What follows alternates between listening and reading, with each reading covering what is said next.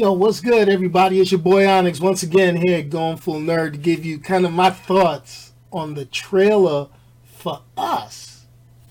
You know I may be a little late, but I had to absorb this trailer just a little bit. This movie, like its predecessor, Get Out, comes from the mind of director Jordan Peele. And you know what? I really feel like he's turning into today's king of horror. This is a big step up from the sketch comedy he used to do on Mad TV and the Key and Peele show, you know? So the bar for him is set pretty high since Get Out became the smash hit.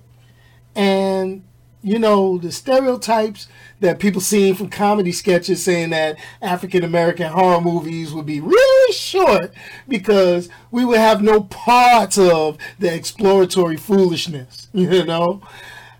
And I still think that's a little true. You know, I see something that don't sound right. I'm like, yo, I'm out. Peace. It's done. Right? You know what I'm saying?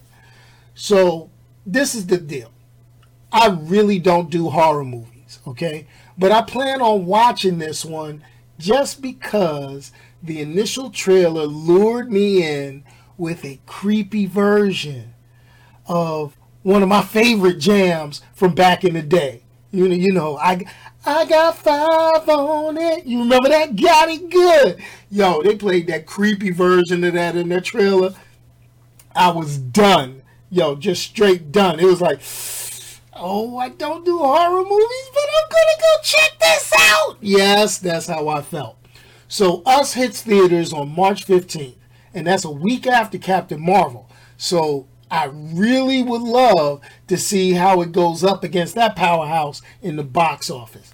Yo, this is your boy Onyx here, Going Full Nerd. Remember, check out the videos on goingfullnerd.com along with other posts dealing with movies, comics, and all that good stuff.